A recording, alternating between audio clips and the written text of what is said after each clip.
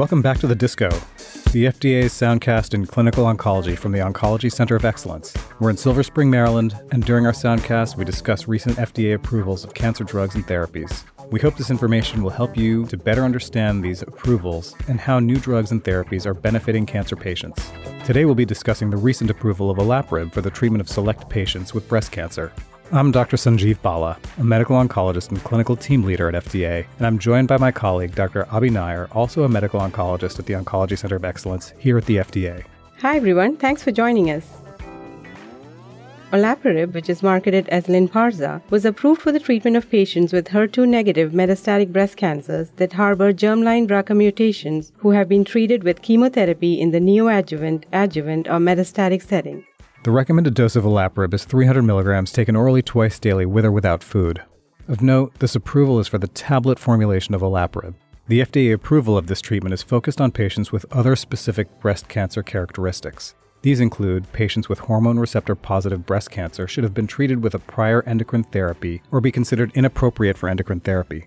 Patients should be selected for treatment with Olaparib based on the results of an FDA-approved companion diagnostic test for the presence of a deleterious germline BRCA mutation. The approval also includes men with metastatic HER2-negative germline BRCA mutated breast cancer. Abhi, can you tell us about the treatment setting for which Olaparib received this approval?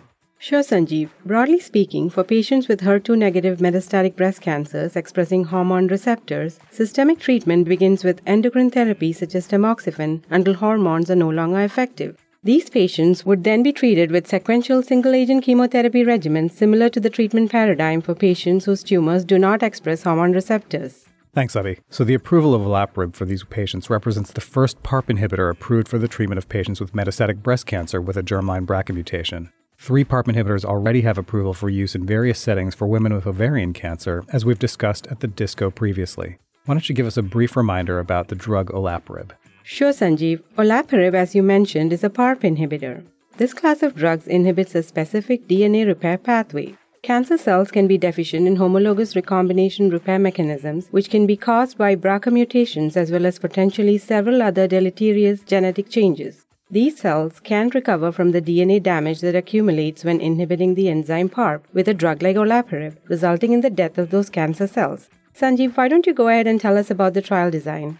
This approval was based on a study called Olympiad, which was an open-label, multi-center trial that randomized 302 patients 2-to-1 who had germline BRCA mutation and HER2-negative metastatic breast cancer to Olaparib tablets, 300 milligrams orally twice daily, or to their physician's choice of chemotherapy. These chemotherapy options included capecitabine, vinorelbine, or eribulin, which are standard chemotherapy options in this setting. All patients must have had prior chemotherapy as adjuvant, neoadjuvant, or for metastatic disease. Patients were stratified by prior chemotherapy use in the metastatic setting, hormone receptor positive versus triple negative, and prior use of platinum-based chemotherapy. This sounds like a standard randomized trial design, and the stratification factors sound reasonable. What was the efficacy outcome? Right, the primary efficacy outcome was progression-free survival as assessed by blinded independent central review, with a median PFS of 7 months in the Olaparib arm and 4.2 months in the chemotherapy arm, resulting in a hazard ratio of 0.58. Okay, that's a meaningful clinical benefit. How about the toxicity of the treatment? Oncologists should be pretty familiar with the PARP inhibitors these days, and this study didn't uncover any surprising safety signals. The most common toxicities are anemia and other cytopenias, as well as nausea, fatigue, and vomiting. Important but rare toxicities of Olaparib include pneumonitis and AML-MDS. The approved prescribing information has additional data about the safety of this treatment.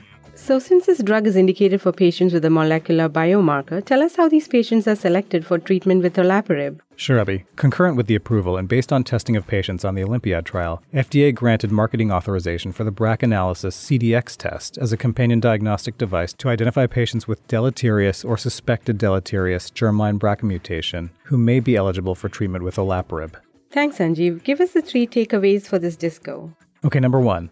Olaparib is the first PARP inhibitor approved for the treatment of patients with germline BRCA-mutated metastatic breast cancer. Number 2, patients should be selected using an FDA-approved BRCA test. And 3, no new safety signals were identified with anemia, nausea, and fatigue occurring most commonly. You can find more detailed prescribing and safety information in the approved prescribing information, also available on the web at Drugs at FDA. For a transcript with links to an in-depth look at the FDA analysis and the multidisciplinary team of FDA experts who conducted the review, visit the FDA Oncology Center of Excellence D.I.S.C.O website at fda.gov/D.I.S.C.O.